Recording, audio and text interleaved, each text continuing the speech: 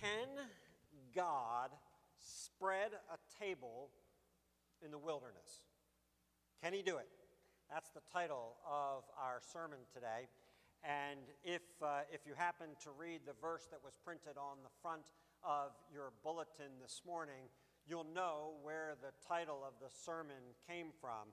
On the front of your bulletin is a selection that comes out of Psalm 78. Psalm 78 is a song, a psalm that was a means by which the parents of children in Israel taught their children about how God had worked throughout history with the nation, how they as a nation had oftentimes rebelled against him, and yet God had been merciful to them time and time again in delivering them. So here's what's written on the front of your bulletin, though.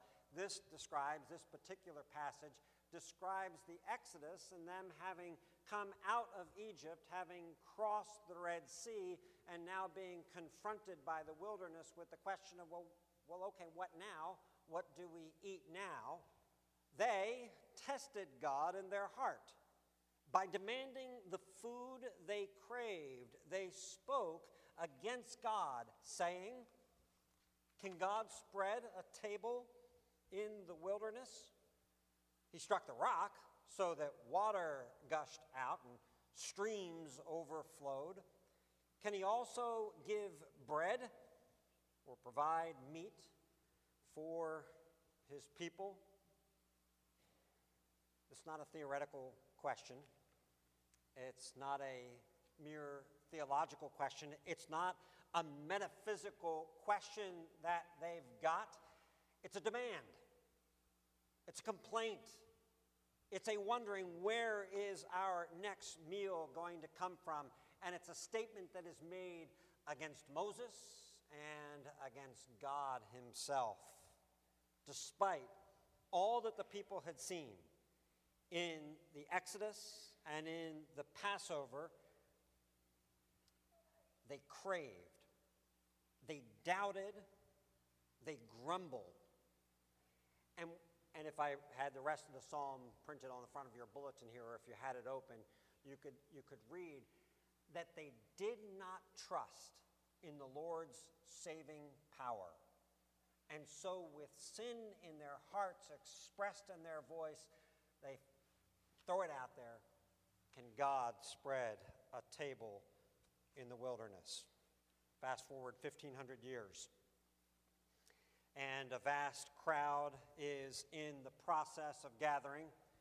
In our text, we read that there were 5,000 men, which means that there were probably more like 20,000 people who were approaching Jesus and his disciples.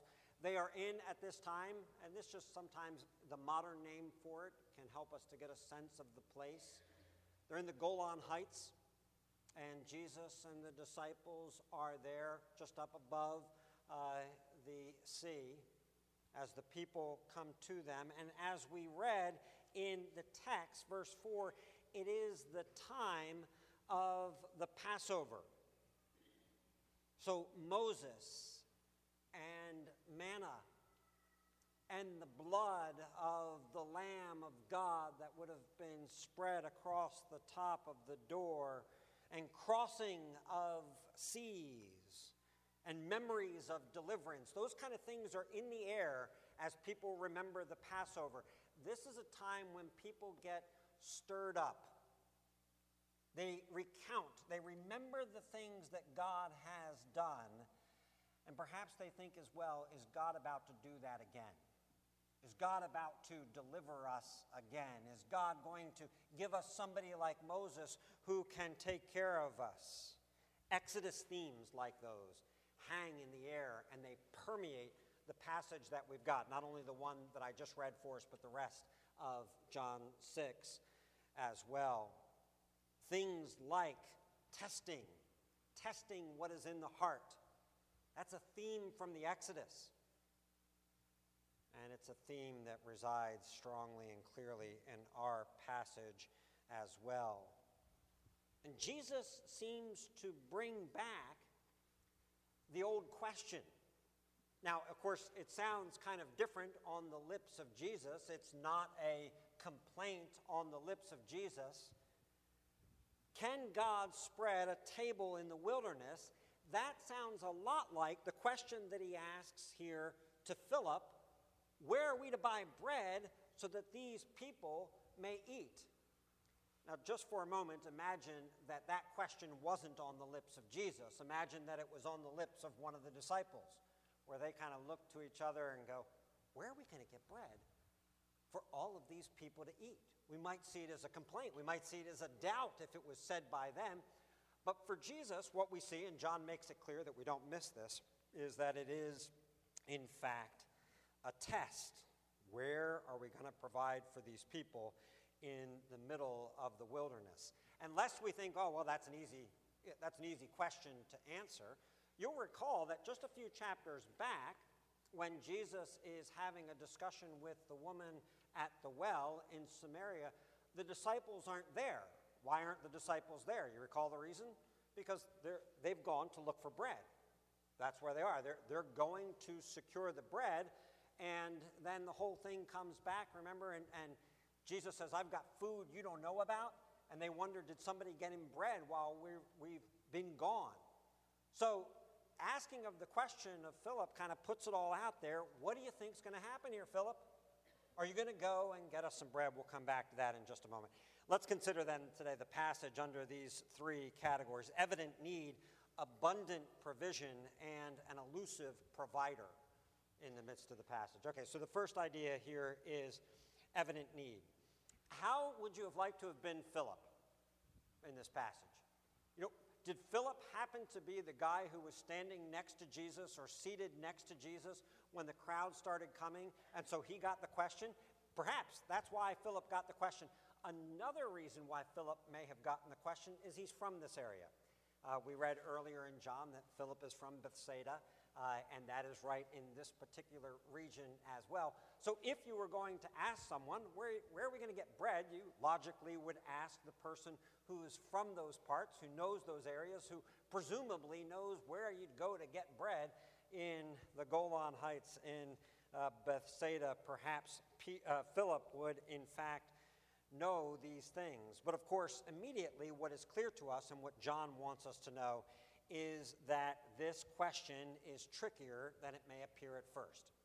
It sounds like a physical question. It is a physical question, and yet underneath of it, there's a test that is going on. There's specifically a heart test that is being done on Philip and the disciples by Jesus asking this question.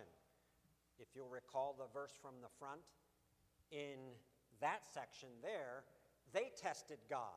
They tested God by saying, can God make a table in the wilderness? Here, Jesus tests. I'm going to test you by asking you the question, where are we going to get bread for all of these people? The question makes the physical need plain and evident to everybody who is there. And it's confirmed in the kind of sardonic response that Philip gives to the question, saying, listen, even if we had this amount of money, even if we had this vast sum of money available to us, that wouldn't be a drop in the bucket to provide the food for all of the people who, you just see them coming up and approaching you. And of course, that is confirmed by Andrew as well. Here's this kid here. He's got 5 loaves and he's got a couple of fish, and yet there's no way that is enough for everyone. A doctor may do a stress test on us. He may put us in a condition physically in order to see what's going on internally, in order to measure something that's going on in the heart.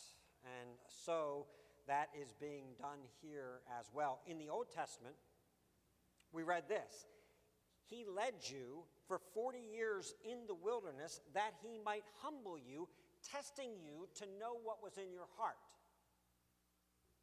God put the nation, if you will, under stress, 40 years in the wilderness, to show the reality of what is taking place in the heart.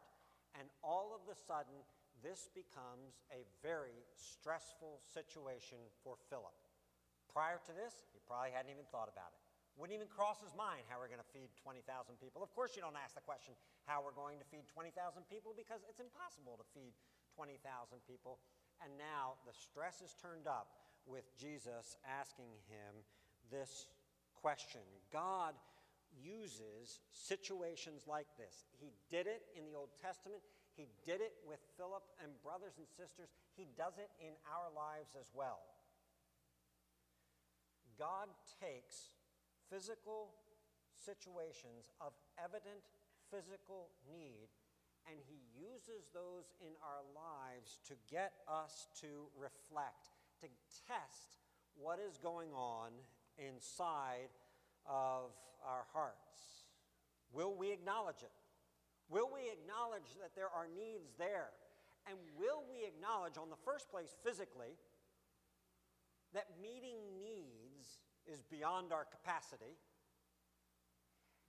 And then in the second place, will we allow the existence of the physical needs to do their necessary work, and this is what Jesus wants them to do here, their necessary work of unveiling for us the reality of needs that exist inside of our hearts. The idea that we need to see, sorry to use the word need again, the idea that we want to see coming out of the passage is that I am more needy than I realize.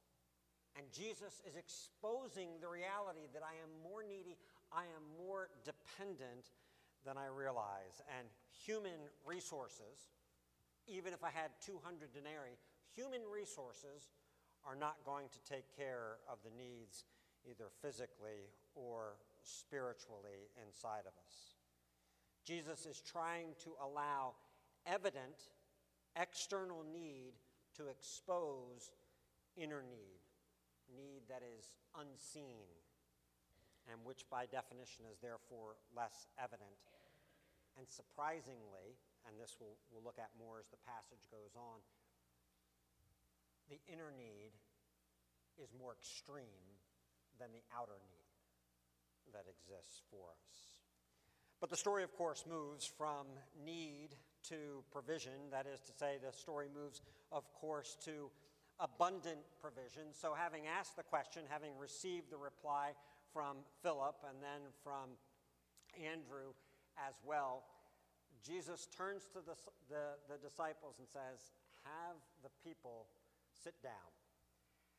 Now, I'm sorry, I know I like to do this, and I've already done it in this passage, and I want to do it again, but I wonder at that moment if I'm a disciple, and I've heard the conversation up to this point, and I've heard what Jesus has asked, and now he looks at me and says, have the people sit down. I wonder what's going through your head at that particular moment as a disciple.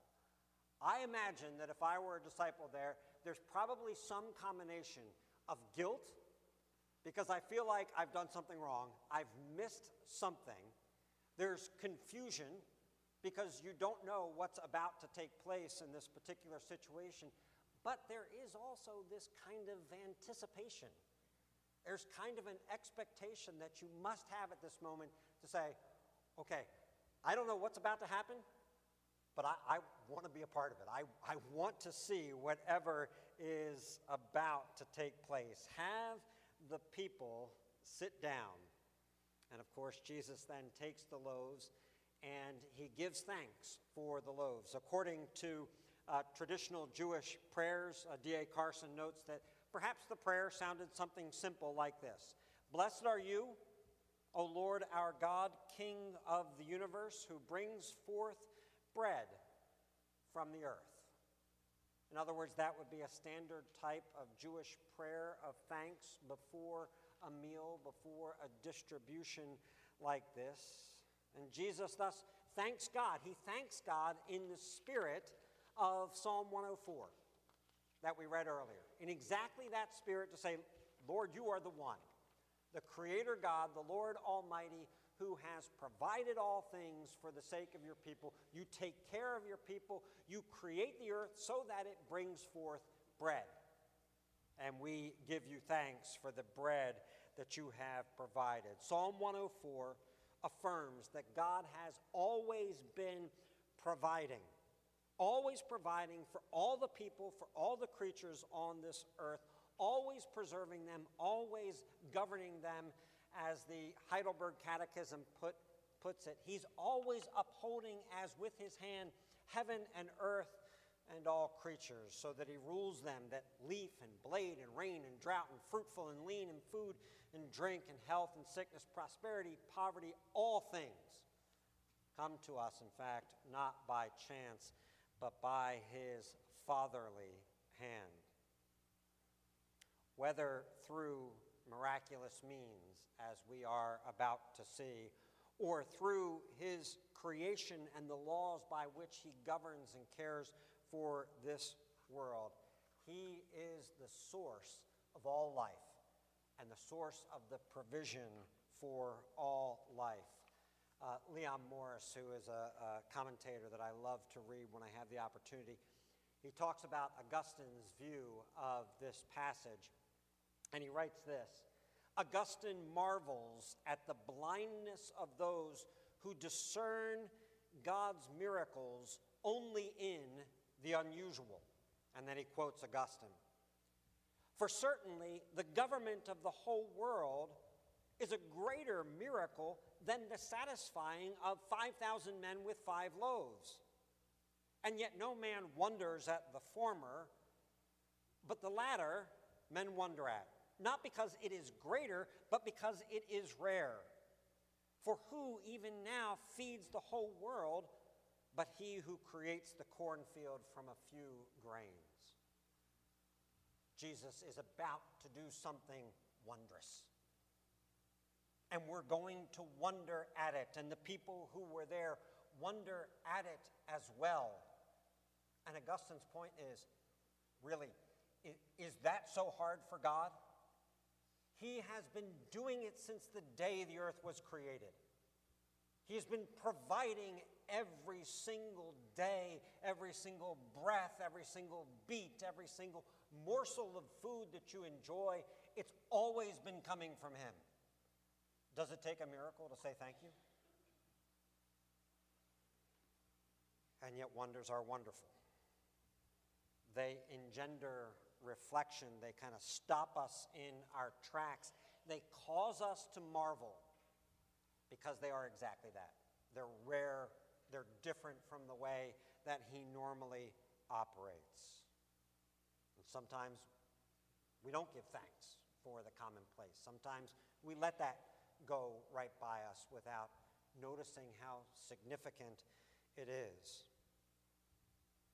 And here in this passage, then, we see God's incredibly abundant provision. This isn't the first time in John that we've seen it.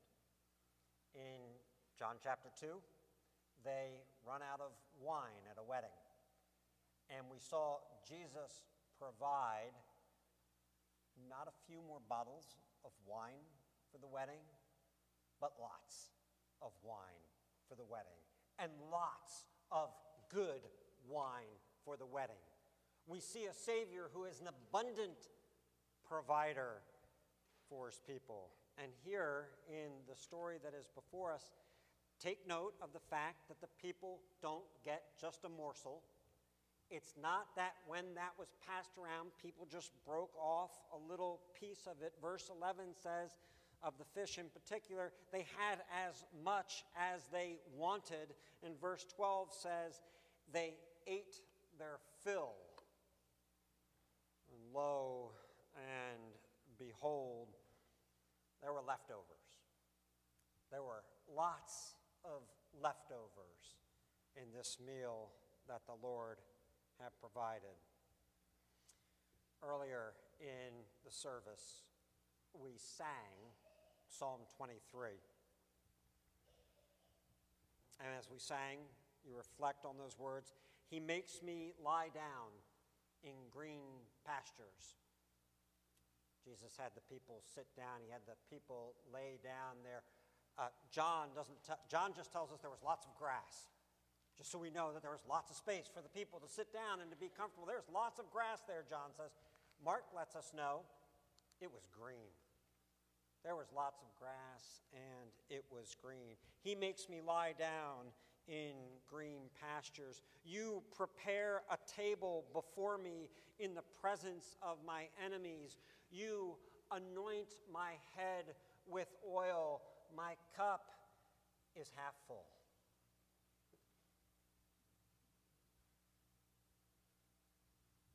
My cup isn't half full. I have extra baskets. And I probably have extra wine left over from the wedding. My cup overflows. What is being enacted for us here is not only a Moses, but a shepherd king who leads his people into green pastures and provides a table for them that is exceedingly, ridiculously abundant in God's provision. There's an abundance to it. There's an excess, a lavishness there in the hills. The Good Shepherd has come that we might have life and have it abundantly.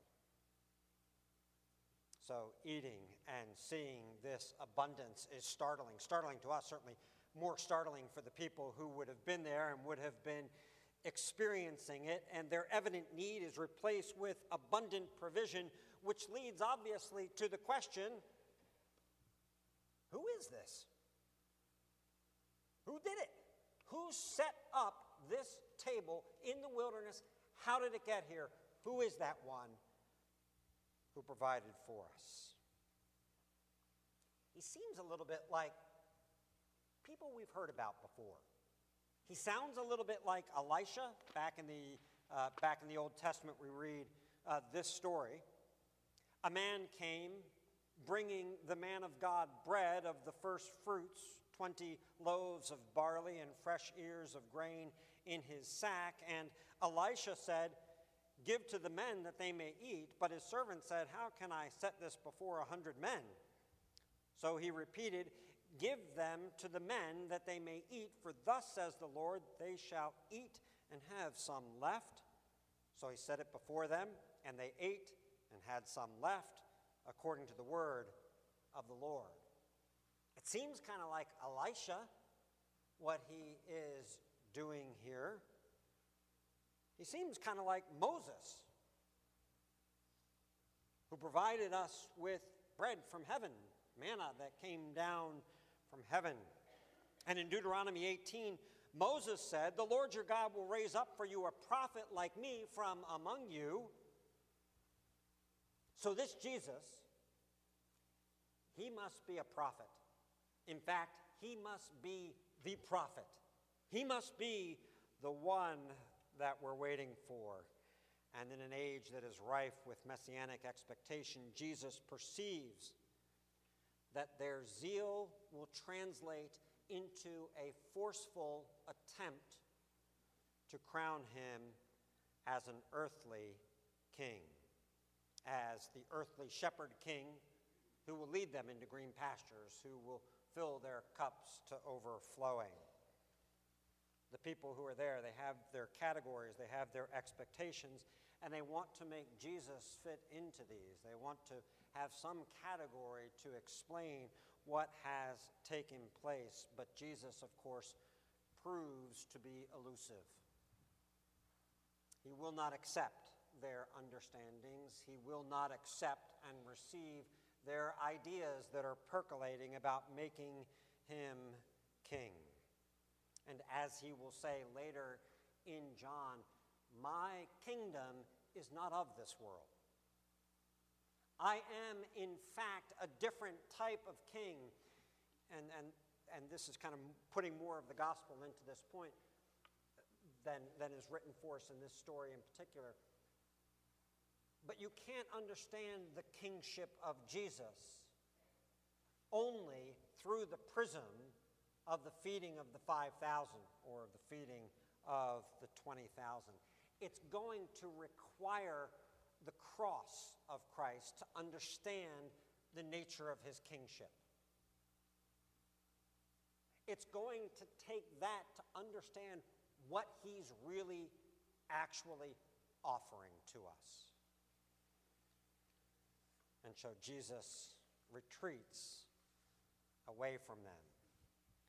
He is indeed like those who have come before, like Elisha, like Elijah, like Moses.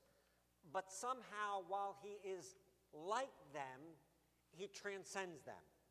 He's more than all of them. He doesn't divide the sea to walk on the dry ground through it. He just walks on it. He just walks on the sea to meet the disciples. Because, Psalm 104, he's the one who created them. He's the one who spoke them into existence. He's the one that said, retreat off the mountains now. Take your boundaries there. One greater than Moses is at hand.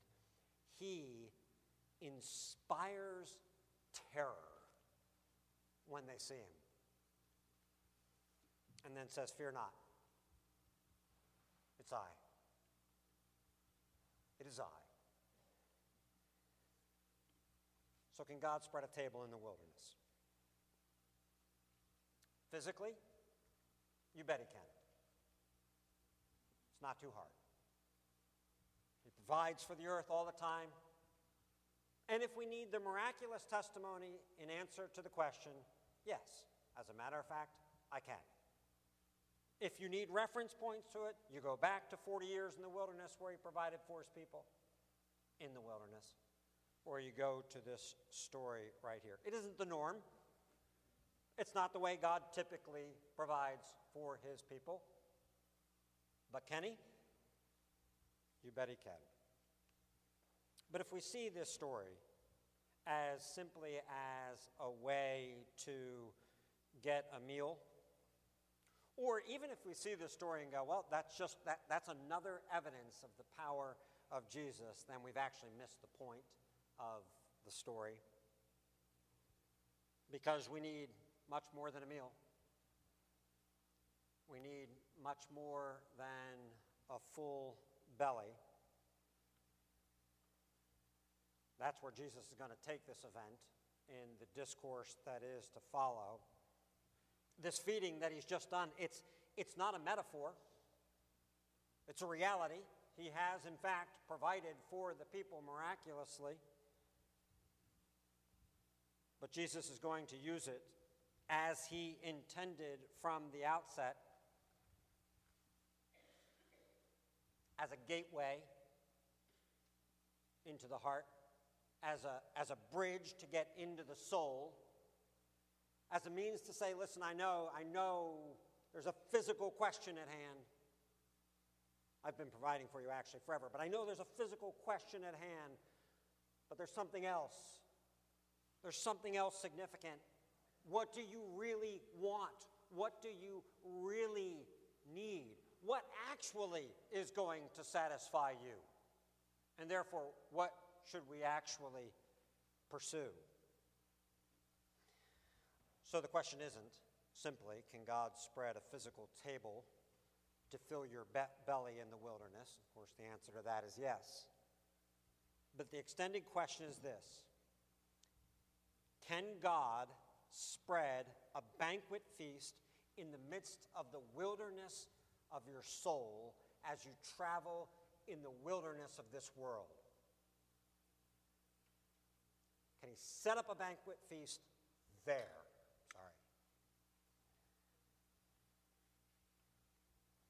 A preview answer. First from Paul. And my God will supply every need of yours according to his riches in glory in Christ Jesus. A preview answer from Jesus of Nazareth is this. And let the one who has ears to hear and understand. Can I provide a meal for you in the midst of the wilderness of your soul and the wilderness of this world? I can, because I am. I am the bread of life. Let's pray. Jesus, don't let us be satisfied with the physical things that are around us, the things that we merely see or need every day. Don't let us spend all of our energies pursuing only those things. Help us to pursue bread of heaven, that which does not perish, that which is eternal and forever, and in you find all things. Jesus, create a hunger in our soul. Make the need evident to us, and then fill us. Fill us with yourself and the abundant life that you've offered. Help us to see how much we need you. We ask this in your name. Amen.